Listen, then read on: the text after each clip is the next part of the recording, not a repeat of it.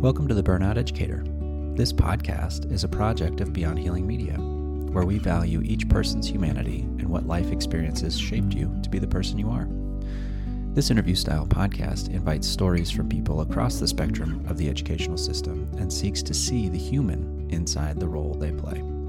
It's our desire that you will see parts of your story and those around you in the interviews that you hear. Hello, and welcome back to the Burnout Educator. How are you guys today? Doing pretty good. Well. Yeah. Good. Very excited to be here. So excited to be here. Always. What a great opportunity today. Oh, yes. I'm very excited. Today's interview is our very own Olivia Willoughby. Hey, guys. Yeah, the co-host of Burnout Educator. Oh, man. Oh, man. Get excited. I've been anticipating this for a while now. I really have. Because I feel like there's lots of specifics in this story that I don't know. Yeah, honestly, me too. Like, seriously, I'm that. very excited for this. Because this is like however long this episode will be of me just getting to ask you questions. Yes. Yeah, I'm Are you nervous right now? a little nervous, also a little excited. Also, as you guys speak and you're like, I feel like there are things that I don't know. I feel like there are things that I don't know as well. It'll be interesting to see what comes up Yeah. within my awareness and conscious mind at this time. In this moment right now. Yeah. Yeah, to It'll speak be- about it in this way rather than just living through Yeah. what is happening. Well, and funny things about story is that when, you're in a process and then it's like, oh, something comes up and comes out of runs across right in front of you. Like, oh, yeah, maybe that is connected. What's that about? Yeah. Yeah. That'll be interesting, especially as we continue to look at just life and human beings the way that we are, than to be the human being that I'm being allowed to be. Yes. There's a lot of bees in that. I love it. Well, I am excited. Why did you choose education, Olivia? What got you to be an eighth grade art teacher? Yeah. So, well, gosh, this is the start of me saying my mind wants to go in so many directions. When people ask me that, just off the bat, I usually think about college and I'm like, well, what got me started in education classes? I don't know. I kind of didn't know what I was going to do. So I just said, sure, this. But I think the true beginning is the fact that my dad was in the military and I moved 10 times before I went to college. Wow. And the scariest place was always school, which was also the safest place. Wow. And that was a confusing, what? Hold on. I hate school. I don't ever want to go. And then by the time I got used to it, I love it here. I don't want to leave. And then do it again. And then, leave and find a new one. Yeah, and start all over again. Oh, great. Well, now I hate school again. Yeah. And so I think it was within that way of growing up that I wanted to be someone within the system that saw kids that were like me, who felt like they were going to be sick every single day, who were scared of being there, but also needed to be there, and find a place through just class. Yeah.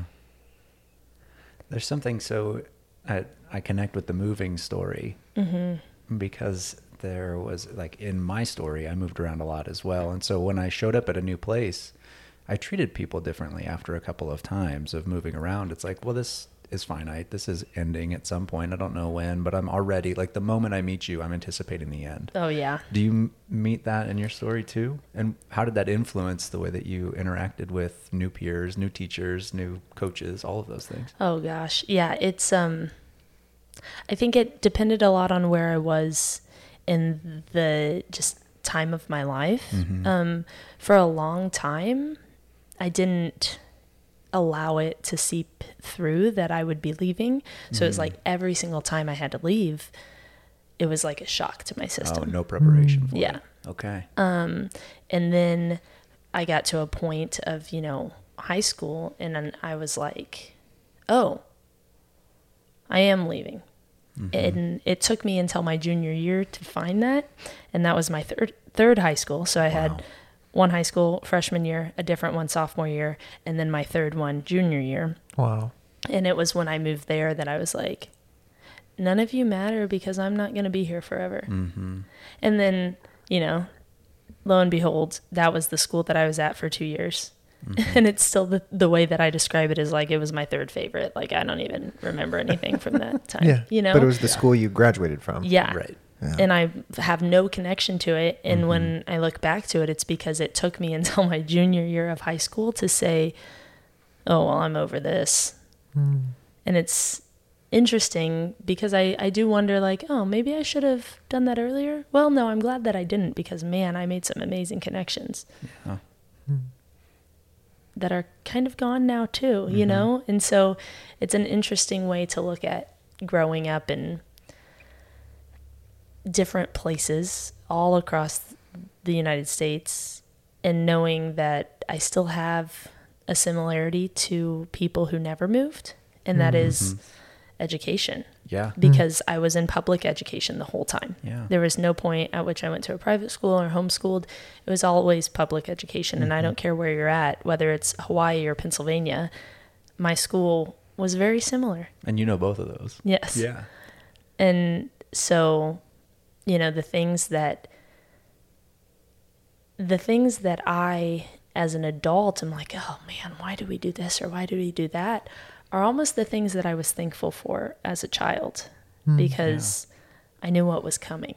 I'd love to hear more about that. Like, what were the things that felt really connecting to you when you were, like through education, but also through your moves and those? So like within the education system, it's kind of funny. The way that my brain works is way more of not what were the good parts, but what were the bad parts.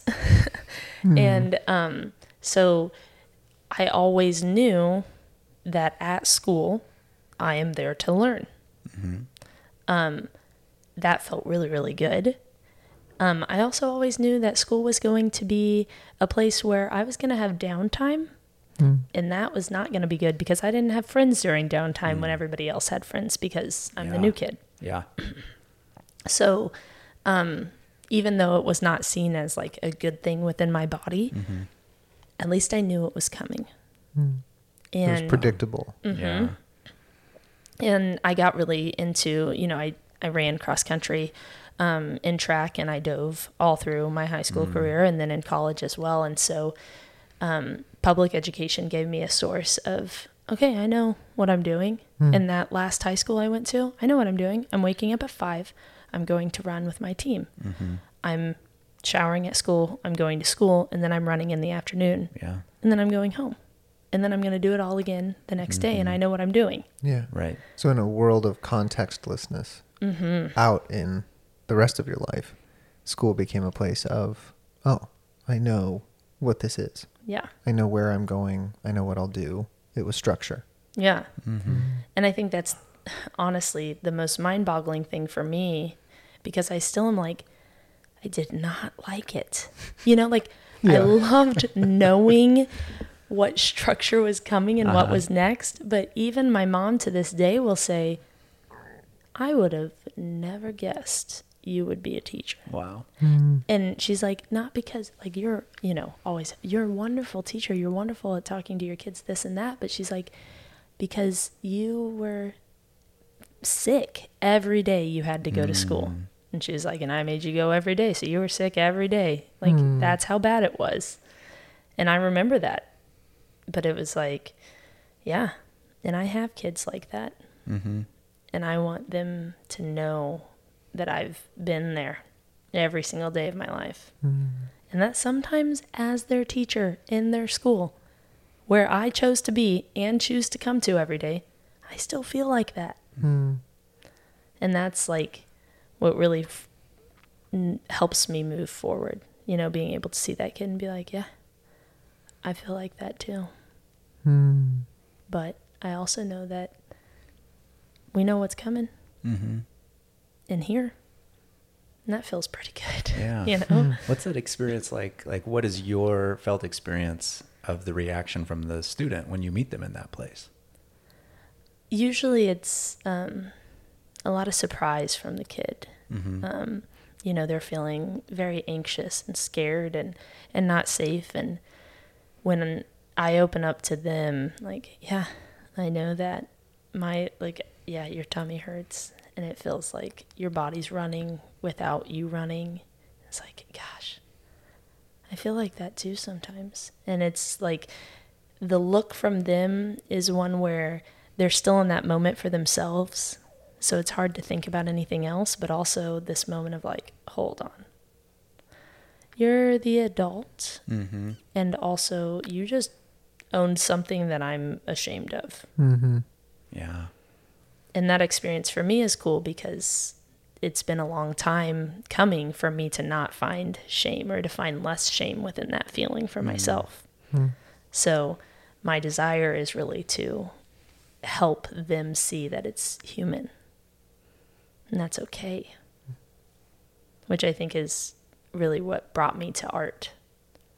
Because I actually went to school to be a Spanish teacher and student taught in Spanish. Uh-huh.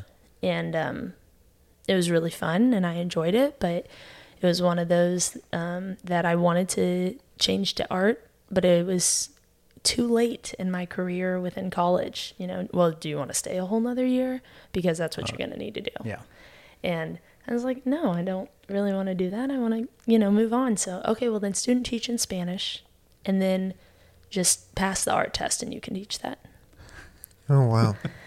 So I was like, okay, I guess I'll do that. The funny thing about it is that my testing ability is not great. So I failed the Spanish test 6 times before I passed that sucker, and then failed the art test twice. I like to think that, like I have much more ability than that. But if somebody were to look at my test, they'd be like, what's going on there? Are you sure you can teach my child? Yes, you can. Yeah. Yes, you can. But I halfway through my college career, I got really into my own art and how my art was the way that I felt seen. And all of a sudden I was like, Spanish was not doing it for me, and I felt so bad at it.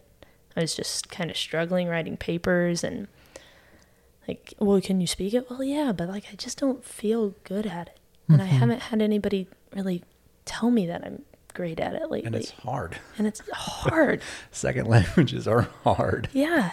And it's like, I don't know. Art is also hard, but I feel so like it's where I'm supposed to be. Yeah. So, yeah, it's a crazy way to get there, but I think I was meant to be. Yeah. And that's an interesting part of your story that I haven't known. Like I just see these awesome mugs and this awesome like clay sculptures at your house and around, and like my mind goes to, oh, well, she just must have always been great at that for her entire life, and that's something that she's always known has been a passion or whatever. I just automatically objectify you in that way. Yeah. Yeah. But to hear like coming into and like that came out of you at that stage of your life is surprising to me. Yeah. And I mean, like to look back on it, it's a little bit like it was allowed to come out at that stage. My first ever ceramic course was my 7th grade year. Okay. And we got to throw on the wheels, and I could do it. And no other kid could center their pottery, center their clay, and I could. Uh-huh. And I loved it. But then, you kind of move on and like, okay, this, that, and do other things. And so I did. And part of the 3 high schools meant that I was forced into ceramics 1 3 different times because they never accepted that I could actually be talented enough to go on to ceramics 2 because, Yes. well, our teacher didn't say it was okay. Correct. Like, That adult in Hawaii, man. right. Like, you took art in Colorado, but This art's different around here. this art's different. I have funny stories. Yes. It's like, no, it's right there on my transcript. Well, yeah, but what does honors really mean? Yeah. Yeah, okay. Transcript, schmanscript. Yeah. Their honors, not our honors. Yeah, you don't know our teachers. Yeah. Okay. Yeah, so through that, I was just like, well, okay, well, Yeah. well, whatever, that's fine. And when I got to college, I was like, I want to take a pottery class. I want to take a ceramics class. That's awesome. And then I was like, oh, I want to continue to do this. Uh-huh. So I did, and it was kind of in the background. And I was running cross country and diving and running track, and I had 2 leg surgeries my senior year of high school. And then due to blood flow problems, and it came back in like halfway through my college career, so like sophomore year. Sophomore and junior year, I got 2 more surgeries, 1 on each leg, and through that, I lost my outlet of running. Yeah. And school was hard, and I was extremely anxious. And so I started making crazy sculptures that were my body parts put together, like my legs and my feet and my head. Like doing casts Yeah. of those things. Mm-hmm. Yeah. And I was like, this is the most me I've ever been. Wow. And it's weird, like weird stuff. Like I've got my leg. The top of your head Yeah. that's at our house right now. I love that piece. Yeah. So the history behind that, Oh, good. I get to hear. Oh, this is so good. I molded my whole head, which is very fun for somebody like me, not very fun for people who are scared of possibly not being able to breathe. Just mold like alginate all over my face, which is like what they think of when you go to the dentist and they do your teeth mold.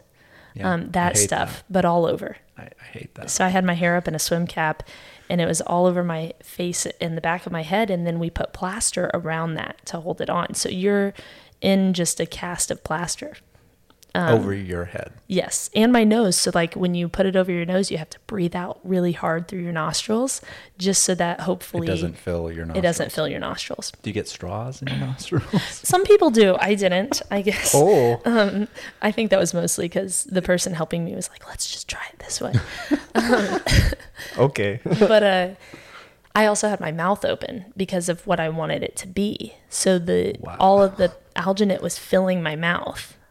And I had shoved paper towels into the back of my throat so that the alginate wouldn't go down my throat.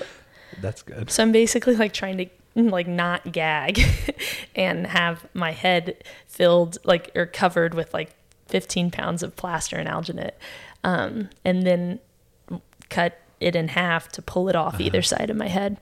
But the whole history of, or like the backstory to that is, it ended up being flipped over so that it was like my head was upside down, and I made ice cream to set inside of it. So it was like my head, but filled. Was the bowl. My head was the bowl.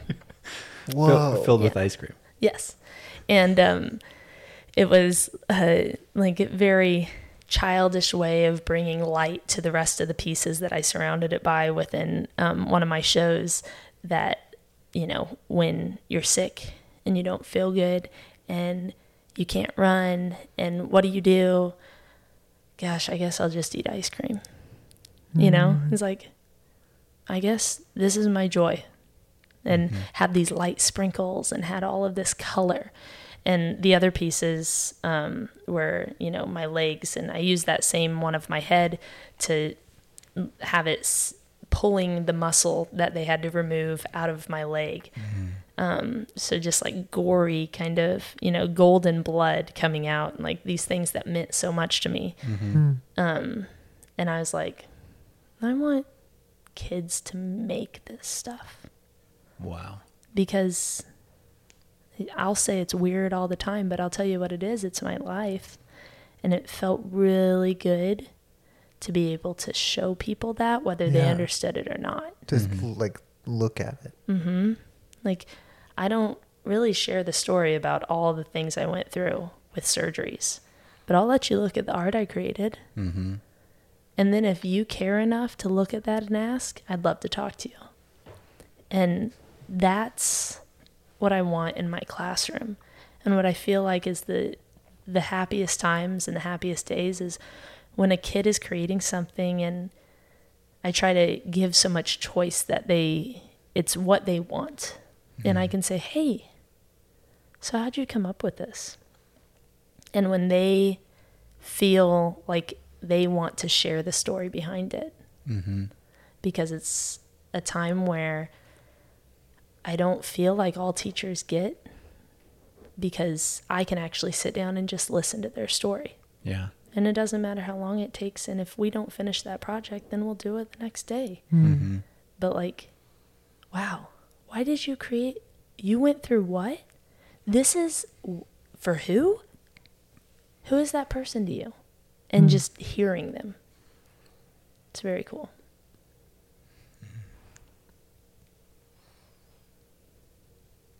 Very cool. Those pieces can be so meaningful. I want to say to kids, but gosh, I mean to everybody. My mind goes to the negative too. I have a story. It was the first, wow, it was a big deal. And it was a moment for me of like, what are you doing? Like that sort of moment to myself. Because this kid was like, he just refused to work on the assignment, whatever. And he was on this drawing. He was just drawing and drawing and drawing. And I took the drawing away. And he stood up, and it was the first time I got the F you, Mr. Savage, right? The finger point and storm out of the classroom and whatever. And I had an opportunity to repair with him. And it's like, no, I was drawing that for my dad. And my dad's in prison, and I haven't seen him. And it was just like, take a second, Savage, you know? Yeah. Because it's this, it's a part of them. It's a part of you. It's a part of having the opportunity to create that. And it happens not just in an art classroom, but it feels like you have tons of permission to offer that in an art classroom. Yeah. I'm curious because like for me, that sounds like such an organic development. Like it was something that it wasn't about career. It wasn't about, doing something even really that like was your calling for your whole life. Right. Like I knew I was always going to be an educator. Yeah. Like it's just something that it feels like you just found a way to be yourself and to be in a space where you could be doing the things that made you feel like you were yourself. Yeah. I would say that describes it perfectly. I thought I was going to be a veterinarian from the time I could talk because I love animals. And then I realized like you have to deal with animal death and like also surgeries and like, and I'm like, I thought we just got to play with them. I was like, well, that is not the case. And so I am not doing that job. And people are like, when you were in high school, you wanted to be a teacher? Like, no. Well, what did you want to do? I don't know. I didn't really want to be in high school anymore. Like wanted to stop moving. Yeah. Seriously. I begged my parents my junior year. My dad was deployed my junior year, and at the end of it, when he got back, I begged my parents to move me a fourth time because I was like, I don't know, but this place is not it. Let's go. And they didn't. And then I went to college in the same town. Same town. And now I live in that town. And I love it. But it took me a lot to realize that. And I think that's the case. I was forced to in an organic way. I was forced to not be running away from my problems and how sit down symbolic. And create. Yeah. Like you literally couldn't run anymore. Wow. Oh, yeah. Seriously. Like Yeah. you can't run. Like, how am I supposed to deal with my emotions if I can't run away? Yeah. I guess I'll create. So that's where I was. Hmm. And that's, I really love that. yeah, I'm Yeah. that kid that was in the studio, like, you know, I'm in college and it's Friday night and I'm in the studio at 4 a.m. Mm-hmm. just because, like, that's what home was. Mm-hmm. So you took the Spanish test, though, to try and, Multiple times. yeah, to teach it. Yeah. Mm-hmm. So what's the timeline between that and deciding to take the art test? So, yeah, this is an interesting kind of conversation here. So, I wanted to do art before I even started student teaching in Spanish. To teach art. Yes. Okay. But not an option. So I student taught in Spanish, tried taking the test. The 6th time was the charm, but That's the saying. So that's, Yeah. yeah. I actually... So you passed on the 6th time. Yes. Yes. I actually student taught that whole semester and then found an art job and got hired because I had passed the art test already. But I couldn't have my actual certificate for being a teacher until I had passed the Spanish test because that's what I student taught in. Oh, What was your wow. coursework? Mm-hmm. So I was like under a provisional. Yes, Yeah. provisional teaching certificate during the whole first semester of my first year of teaching. And still studying for the Spanish And test. studying for the Spanish test, but teaching art, and the whole time being like, this is what's wrong with our world. Like, so mad. I was like, hold on, how much money have I paid to this And you're not going to let me do this? organization that keeps failing me by 2 points? It's so Because frustrating. apparently I can go to Mexico and get around and get my family around and do everything I need, but I can't pass a test. This one measure. Oh, Yeah. so much anger towards that in my body, which created this anger towards Spanish, like teaching that. Yeah. Like, it just built in me this understanding of, you are not good enough for this. And that's something that I've come to still feel, but try to recognize is not the case just because I couldn't pass a test. Again, like, what a strange paradox of something that was a means to expression for so long, denied your self-expression. Yes. Yeah. Again. Again. Yeah.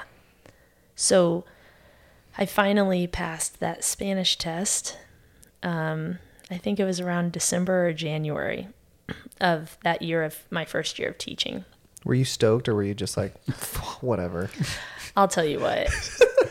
I was just like every time I walked in there, also because of where you had to do the testing, Yes. like, the people knew me. You're like, hey, what's up? This Like- one again, huh? Yeah, I'm here to Oh, take the no. test. No, yeah, like, check my pockets. No, I'm not here to cheat. If I was cheating, I probably would have passed the first time. Like, I you know the procedure by now, Linda. and I can talk about it like this now, but at the But how time, stinking devastating and just so much pressure. and the anxiety Shame. within me and the Yes. shame, yeah. Oh, and the amount of studying I was doing. And so I passed, and I was like, sweet, now I can never use this. And it was my feeling on it, you know? And it's crazy because you're right. Like, it forced me into the space that I felt like I wanted to be, of teaching art, but it was like even more of like, well, is this what I'm meant to be doing? I don't know. Trying to answer all these right questions and have the answers, and it was there, and it led me towards that. Do you feel settled with the answer to that question? Is this what am meant to be doing? You know, I think it's what I'm meant to be doing right now. I think that education is in a place in our world that makes me question that a lot more than I ever have in the past. But I definitely could not think of another career Mm-hmm. where I, at this moment, could make it be everything that teaching in an 8th grade art room is to me right now. Mm-hmm. I think that there are opportunities that I can dream up that I would like to explore, maybe even in conjunction with what I'm currently doing. Mm-hmm. But yeah, I do feel extremely pushed to where I am right now in like the healthiest like level, like no negativity to the push. Like, here's where you're supposed to land. All the ways that I got even to the school that I'm currently at. Mm-hmm. Like, that's where I wanted to be. And it seemed as if everything fell into place. Mm-hmm.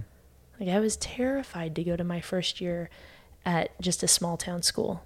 And I thought, this is not where I want to be. I've never even heard of this town. Mm-hmm. And I've literally been in this city for, 5 years now. Right. And it was a great place to start. Mm-hmm. And wonderful people to teach me and to be okay with all of the questions that I had. And then towards the end of that year, somebody retired, one of my friends, from the school that I student taught at, Mm-hmm. from the art department. Yeah. And they're like, you need to interview. Like, everybody knows you here. Mm-hmm. They like you here. This is what you want to do. Now you've got a whole year under your belt. Interview. It's like, well, just because I interview doesn't mean I'll make it. The response of like, I mean, I guess I'll try, but what if I let you down? Mm. And they decided I could do it. And I decided I could do it. And it was like, wow. So first I thought I wanted to teach Spanish. And then that was not the case. And then I thought, okay, I want to teach art. But then I couldn't do it exactly where I wanted to do it. And then, all of a sudden, I'm doing it where I wanted to do it, how I wanted to do it. And I'm teaching the subject that I want to teach. Mm-hmm. Thank you. Like, Finally. yeah. Yeah. To me, my mind goes to how, so if it's you wanting to find a place where you could really express who you were and feel authentic and like in line and all of these things in alignment, why the master's degree? Yeah. Oh yeah. That's a thing too. About that. Oh yeah. I have one of those. You do. You guys can start calling me Master Willoughby on here. No, I'm kidding. There's a lot of masters in this room. I know, so it's not as cool. Okay, fine. I did ask my students to call me that like right after I graduated. They were in 7th grade at the time. I taught 7th grade then, so they were all for it. Master Willoughby. So yeah, I got my master's in teaching and learning. And well, gosh, the first reason that I should name is because I didn't want to coach anymore. And I think that it was my way of getting out of coaching without saying, I just don't want to do this. Because I felt like I shouldn't do that. You can't just say you don't want to. You can't just like quit. Right. And you're quitting on the kids Yeah, there's and the kids school and parents. Yeah. And administrators that need you to. Right. Yeah. And I'm like, I was coaching volleyball. I never played volleyball.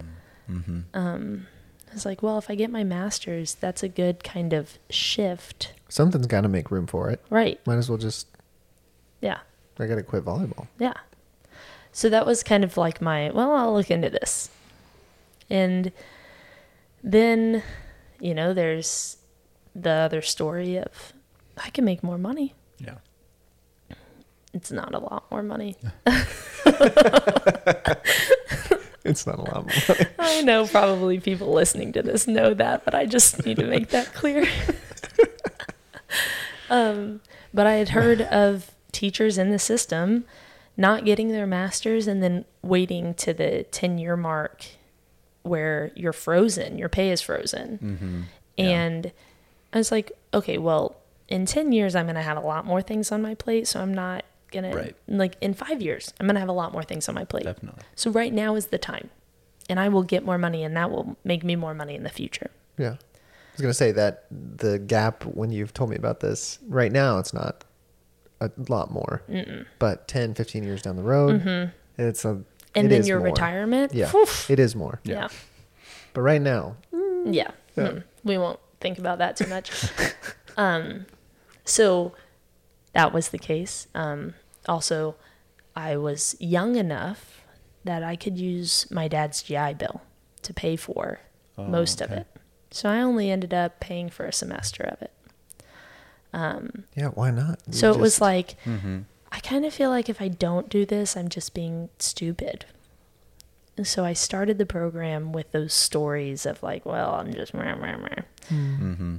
And then I got into the program and I was like, oh, Wait, people talk about this? this is cool. Uh-huh. You guys are talking about interesting things. Oh my gosh, my professor was like having us read these books that I actually enjoyed. And I was like, hold on, a book that I want to read? That was unbelievable because I also grew up not being in the reading club, meaning feeling like I couldn't do it well enough.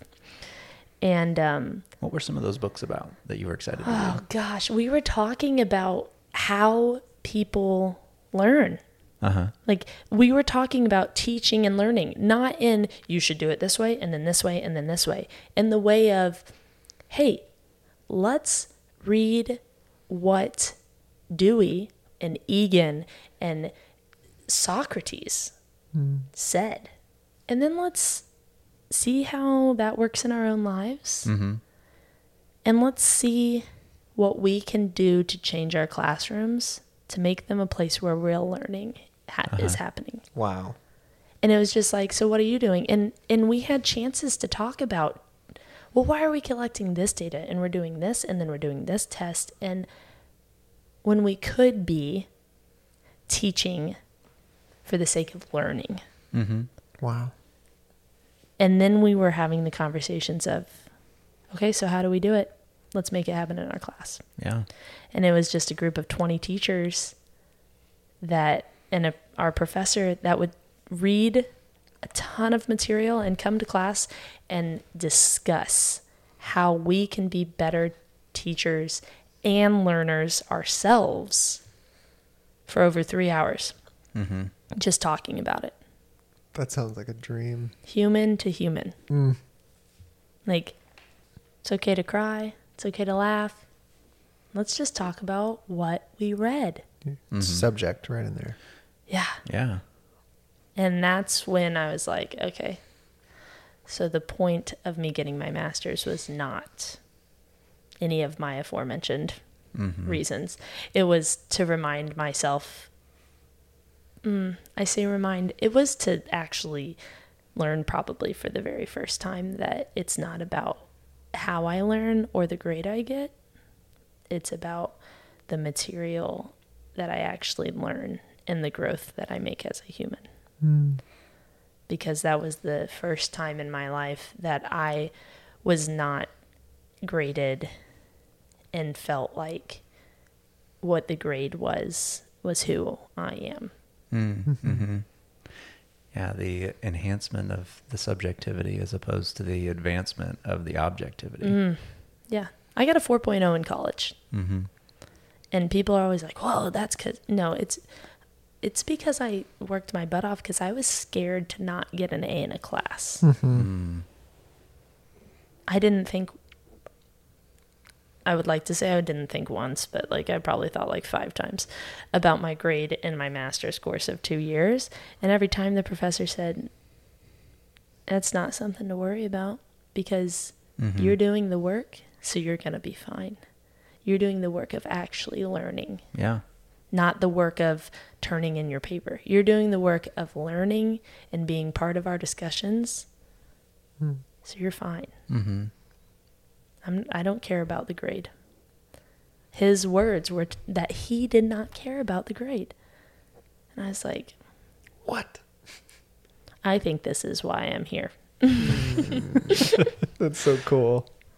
Am I actually getting credit for this? Yeah. Yeah, every time then it became like okay, but also like I got an A, right? That feels really good, but really, yeah. Yeah. But I didn't learn that until I was in my master's. And now all I want is to try and little by little seep that into my students' minds. And when I have a kid that's so worried about their grade, I meet them with that same just, hey, you're learning how to do it. You're going to be fine. And we're going to get through this. And what you need is like, we're going to, yep, your grade doesn't matter. We'll make it what it needs to be. You keep showing me the way that you are working and learning, and you're going to do great. Because that's what it's about. And it hopefully is something that I can teach my kids before, they're 26. But instead when they're still in 8th grade.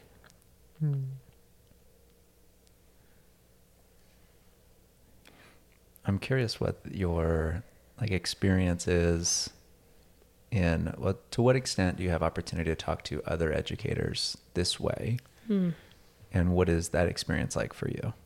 Yeah. So I think anybody that knows me, whether they know me well or not, for the most part knows that I don't do a great job of hiding who I am, even if I should at times. It is hard for me to not just wear who I am on my sleeves, and my emotions, whether I want you to know them or not. So I do open these conversations up. And I have colleagues that will come into my room with conversations in mind. I'm also a part of a school where it is good to have these types of conversations and honored in a way that I didn't think, and I honestly still don't think most educational practices honor.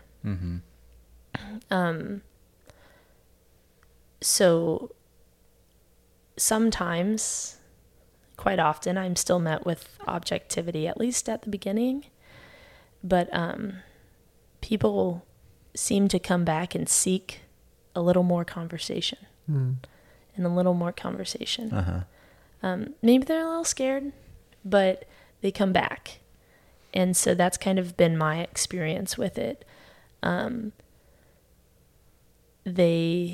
My colleagues and friends and people within the school system and in my own school, even if they're not quite sure what's happening, because Olivia's speaking like her mind and how she wants to speak just as who she is. That seems weird.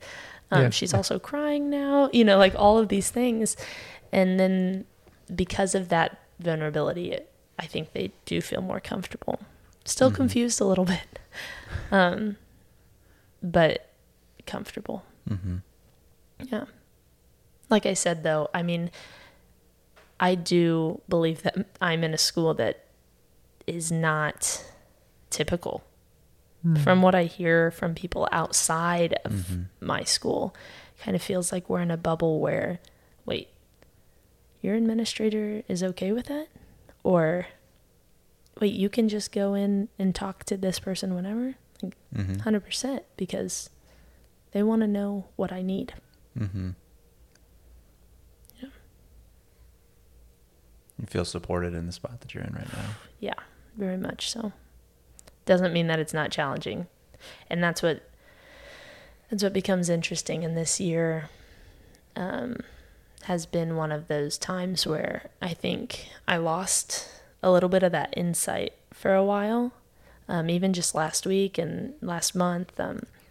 But we had a professional development day last week. I was hoping you'd talk about this. And it blew my mind. I don't know about this.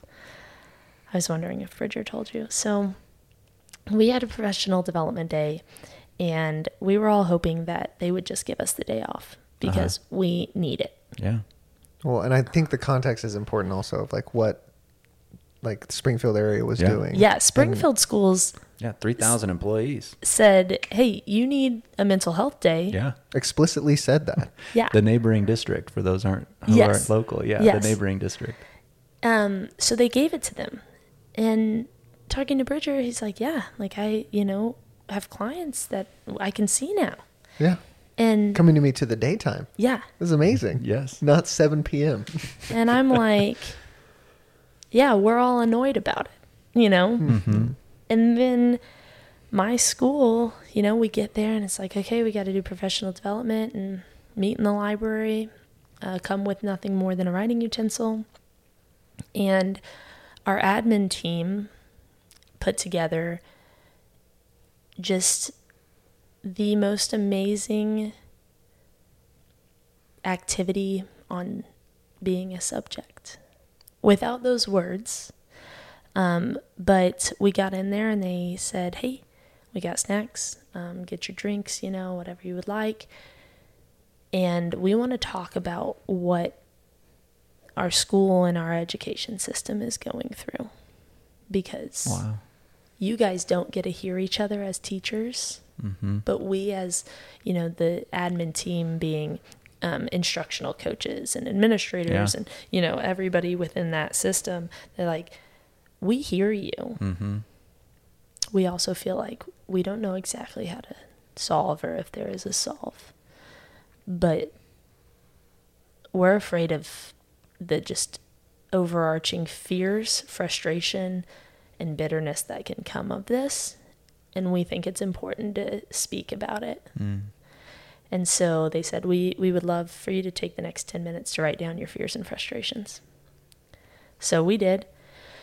And basically in a library full of over 60 people, for 5 to 10 minutes, it was completely silent because people were writing, filling pages of fears, anger, frustrations about their own lives, about school, about the system that we're in, about students, everything, parents. And then they had us get into groups, and it was amazing how they prefaced it with, if you have things on there that you don't want to share or you don't feel comfortable or safe to share, you don't need to say them if you don't want to. This is however much you feel comfortable sharing. Our goal in this is for you to understand that you're not alone, and then for us to somehow let you know that we're here and we're doing our best, and we together are going to find some way to make it a little easier for you as a teacher and as a person. So we got into those groups, small groups, like 4 of us, and I started sharing, and I shared things like, I don't know if I'm made for this, and I thought I was always made for this.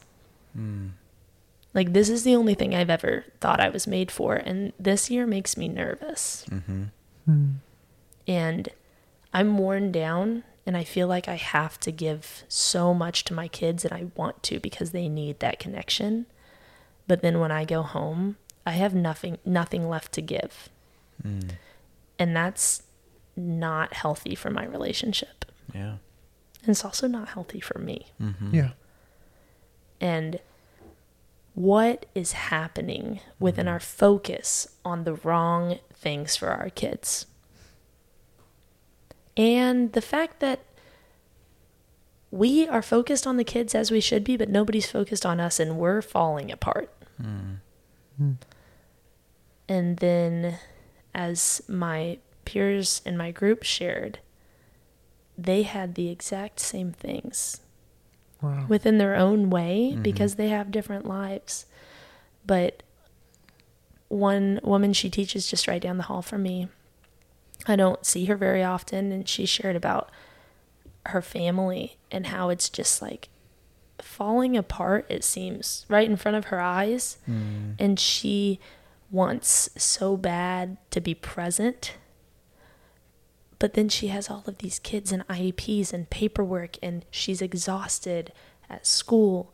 And so she doesn't know, do I give more to school or do I give more to home? Well, if I give more to home, then I'm not giving anything to school. But I need to, because I need my job. And also my kids at school need this. Yeah. And from that, we then shared out loud to everyone within our groups. We kind of made our top 5. We kind of synthesized them together, and everybody stood up and shared. And we were heard, not only by one another, but also by the admin team and by every single human in that room. And people were crying. Wow. And it was beautiful because people were also welcome to, there were some frustrations laid out. I'm certain of it. Yeah. I can imagine. And it was beautiful because it was not in a way of fighting or somebody saying, well, we did this because, no, they were like, yeah, I get that. We need to. It's their experience. Yeah. We need to find a way to make that better for you in the future, because I hate that happened. How powerful. Powerful enough that this is the first time that we've had a professional development day that now 2 days later and a weekend, people are still talking about it. That's crazy. Yeah. Wow. And things are already being done Yeah. by every single human. Even a little bit more than like, hey, how's your day? Oh, it's good. See you later. Because you don't have time to, hey, thanks for letting me speak the other day and hearing me. And just that little bit of slowdown. My mind is curious, Ryan, what it's like for you, like, to think about creating a space like that as an admin. Even like in this time, I know it's unprecedented, like in your experience, but just what hearing that story is like for you. My mind is sitting here going, who is that? Whose idea was that? Let's talk to them. Yes. That's amazing. I want to talk to them. That's really what my mind has been rolling with. We'll get him here. Through the story. Heck yeah, we'll get him here. Yeah. And,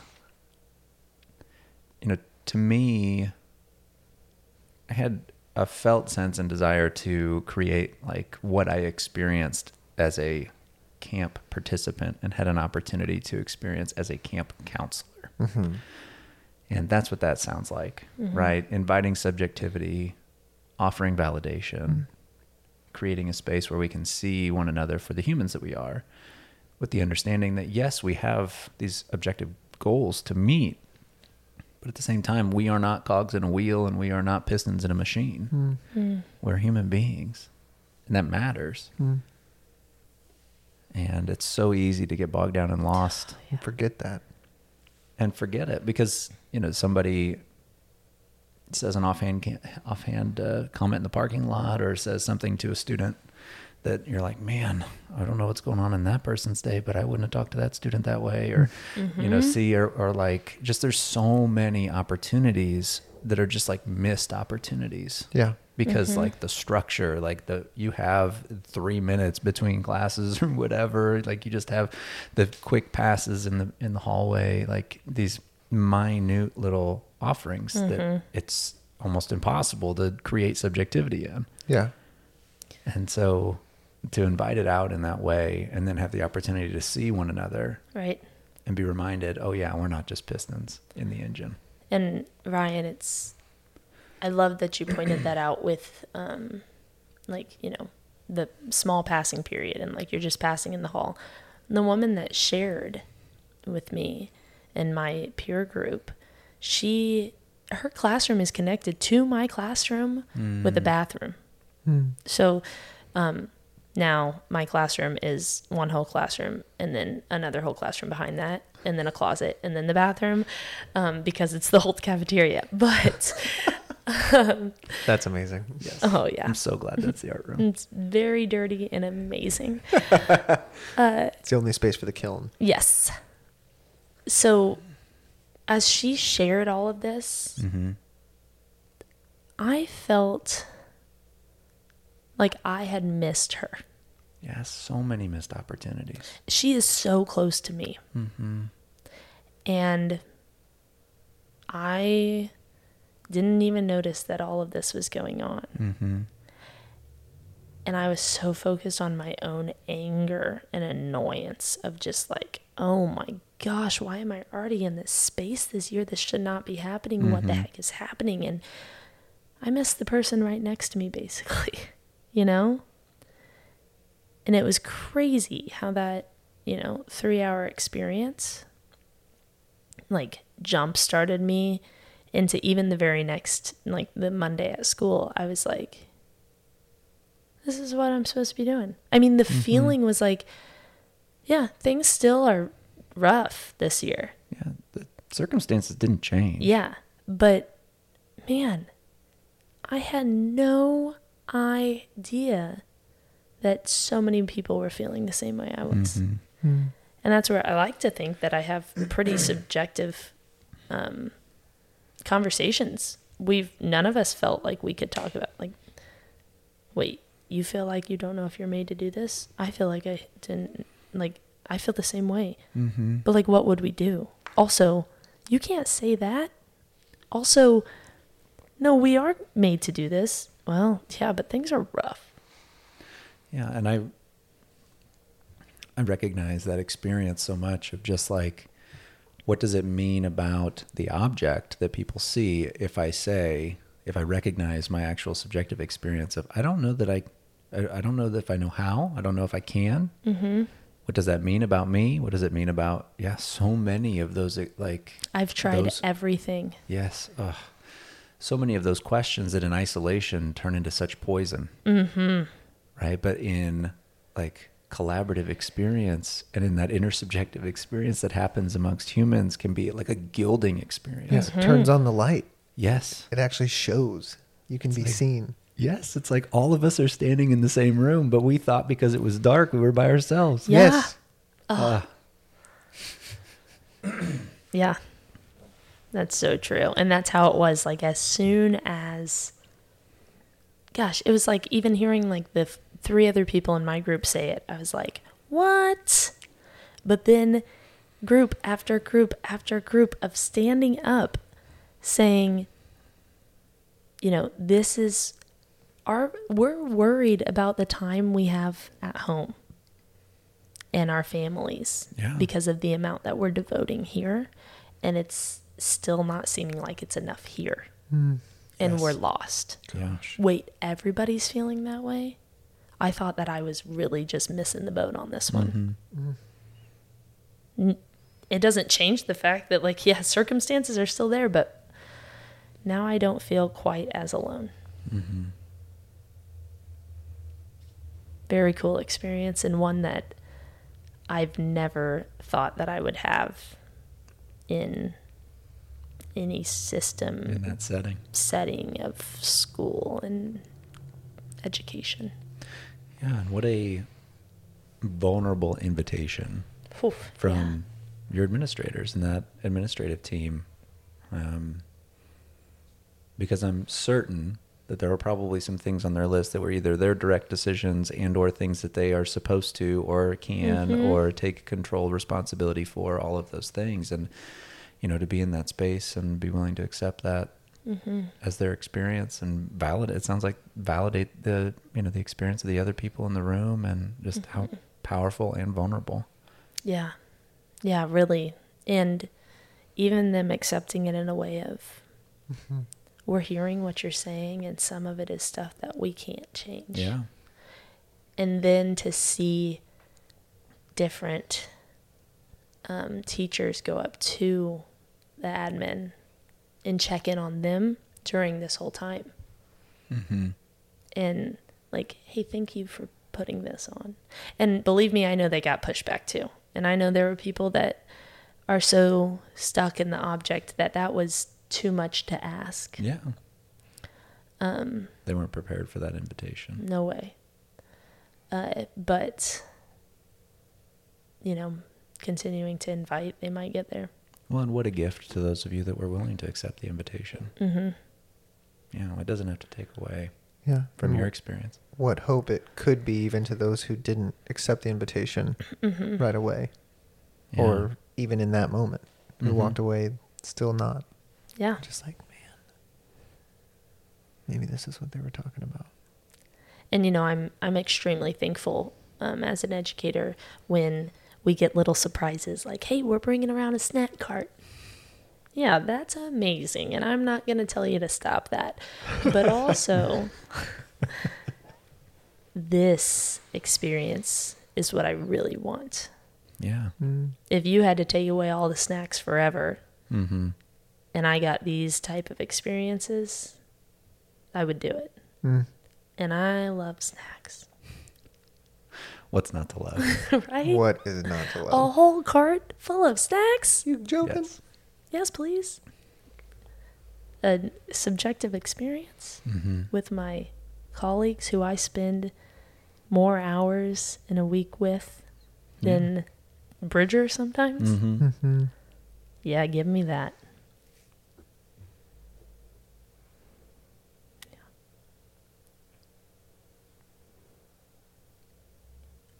One of the last questions that I have. Please. Why are you doing this podcast?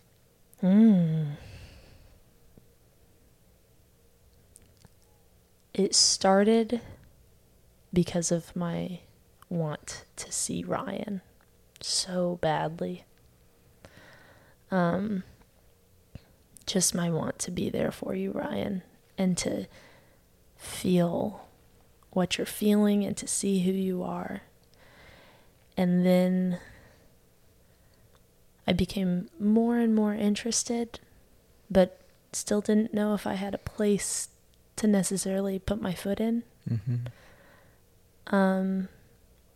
And now, I mean, I think that it is something that connects me kind of back to my original, why am I even who I am? Mm-hmm. Why am I an artist and an educator and a junior high teacher and Olivia Willoughby? And the same thing that I found in my master's course is what I've found here, which is this is the type of conversation and learning and growing that we as humans strive to find, because it really does make us better. And it helps us to learn for what education was meant for, which is actual learning, not for any reason other than I want to seek more. And I also want to be seen. So doing this podcast, I can seek so much more. And already the conversations that we have, I'm like, I think about it and I think about how it is in my life, and I'm in the middle of a lesson. I'm like, oh, guys, I got to tell you about this.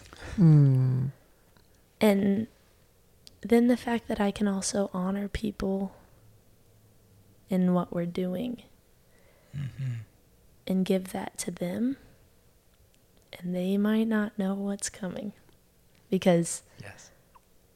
it seems to be a thing where I don't know what's coming, and then it smacks me in the face, and it's so healthy.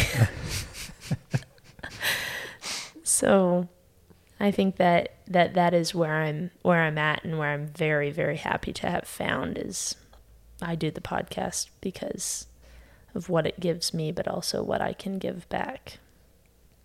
And that is creating more human beings that know that they can be and are human beings. Mm-hmm. I love that so much. You know, that experience of this idea that connection happens because we're human. Right? Like, it's going to happen. But we have the opportunity to invite it to happen too. Yeah. And this is your explicit statement of, this is something I want to invite to happen more. Yeah. And it transcends just what gets recorded on the microphone. Oh, like yeah. you describing your experience just through the way that you get to invite it with your students, the way that you invite it in all of your relationships. It's just, I love that so much. And I'm so grateful you put your words to that right now. Thank you. Mm-hmm. Feels pretty cool. I think it's at this point almost every day that I say, I did something different than I'm used to doing. And it's like, hold on, how old am I? And I am changing now. Mm-hmm. Mm-hmm. And you don't really think that you're going to like make these extreme jumps or changes, but it's like, I had an experience and I usually would have handled it like this. Mm. Wow. And because of what we're talking about here in my experiences, I handled it differently. Mm. And it actually went well. Yeah. Insert, mind blown. What? Yeah. Yeah. Invitation to join me in vulnerability can also lead to more vulnerability and connection. Mm-hmm. What? And I just want, I desire for more people to know and see and feel that. Yeah. And it's kind of exciting to think they might just be slapped by it like I was, because then you have to reflect on it in order to notice it. Yeah. And that's when you're like, hold on, what just happened? Why does the side of my face hurt? Yeah. Yeah. The vulnerability hangover for Yes. sure. Yeah. Yeah. That felt really good in that moment. Mm-hmm. Right. Where's the trade? What's the catch? Right. Yeah. Now I'm a little scared, but Mhm. also I think I want to try it again. Yeah. Yeah. Kind of hopeful. Yeah. Mm-hmm. I hope we can create that for people Oh, too. me too. I want to so bad. That will be my goal forever. Yes. And I'm touched very deeply by what you shared about initially, because I feel that and have felt that. Mm-hmm. And I am like over the moon about how you finished your why for doing this podcast, because I saw that in you as well. And so grateful to have you as the co-host of The Burnout Educator. Thank you so much, Ryan. It's a space that without you and without Bridger in this room and creating this podcast, I don't know if I would have ever felt or even been recognized enough to let go of the way Olivia used to work. Be there for the other. Yeah.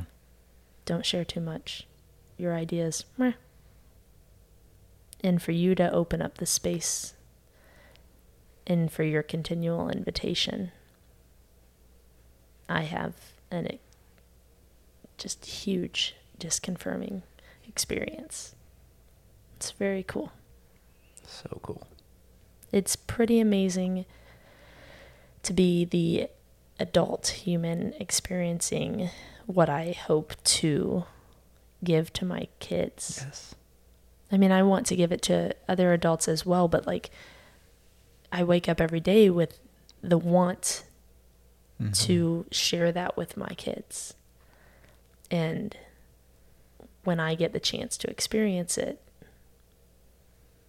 I know more of what I want them to be able to feel eventually. So I thank you for that. Absolutely. Thanks for showing up like you did Yes. today.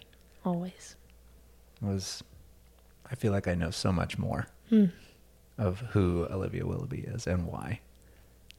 And I feel like, too, there's so much more to know. Yes, ask anytime. But thank you for sharing what you did today. Yes, thank you so much for allowing me to share. Yes. I appreciate it. Yeah. Well, for those of you listening, there's opportunities to connect with us and opportunities to support what we're doing And in the way that we hope to be able to invite educators on the podcast and hear their stories, we also hope to be able to provide and offer healing and support to students who are in public schools and practice therapy in the way that Beyond Healing Network does. And so we would love for you to reach out and connect with us. You can contact us at contact@burnouteducator.com. You can also support us financially. Mm-hmm. And our desire is to offer this type of therapy completely funded scholarship. 100% of the funds that we receive from these donations go directly to offering therapy for students. And you can support us at patreon.com/burnouteducator. And you can support us for as little as $10 a month, and that will support one session a year for a student in public school. Mm-hmm. And we are building Beyond Healing Network to support therapists and students all over the country and all over the world. Mm-hmm. And with these funds, we will be contacting schools and asking them to send their students. And then we'll be compensating the therapists who are trained in this method of therapy at their full rate. Yes. Yep. Because one thing that I know is that education is hard work. Mm-hmm. And therapy is hard work. Mm-hmm. Yes. Because we're pouring into the lives of others in these jobs, and all of these healing and helper jobs are so hard. Mm-hmm. And one of the ways that we can honor the work that's being done is by compensating therapists at their full rate. Yes. Mm-hmm. And so whether you can join us to support 1 session a year, 3 sessions a year, 6 sessions a year, or 12 sessions a year, or if you just want to donate one time or over and over again, we support that and we invite you to join us. And if nothing else, check out our website at www.beyondhealingcenter.com. Again, patreon.com/burnouteducator. And until next time. The Burnout Educator is pleased to partner with Beyond Healing Center in providing therapy services to children and their families who couldn't otherwise afford it. But we need your help to do that. For as little as $10 a month, you could help a child or family in need find the help that they deserve. Go to our Patreon at patreon.com/burnouteducator and select the contribution that's right for you. Anything helps and all is appreciated. Thank you, and we look forward to partnering with you. We hope that you've enjoyed this podcast and that you got to see a piece of yourself in the story you heard today. If you want to stay connected with the Burnout Educator podcast, please subscribe. The Burnout Educator is a product of Beyond Healing Media. Our filmographer is Tyler Wassam. Our creative team is Jen Savage, Caleb Boston, and Jamie Eggert. Production and original music by our executive creative director, Bridger Falkenstein. Original artwork by our co-host, Olivia Willoughby. A special thanks to today's interviewee and the entire Beyond Healing team. Until next time, this is Ryan Savage, the Burnout Educator.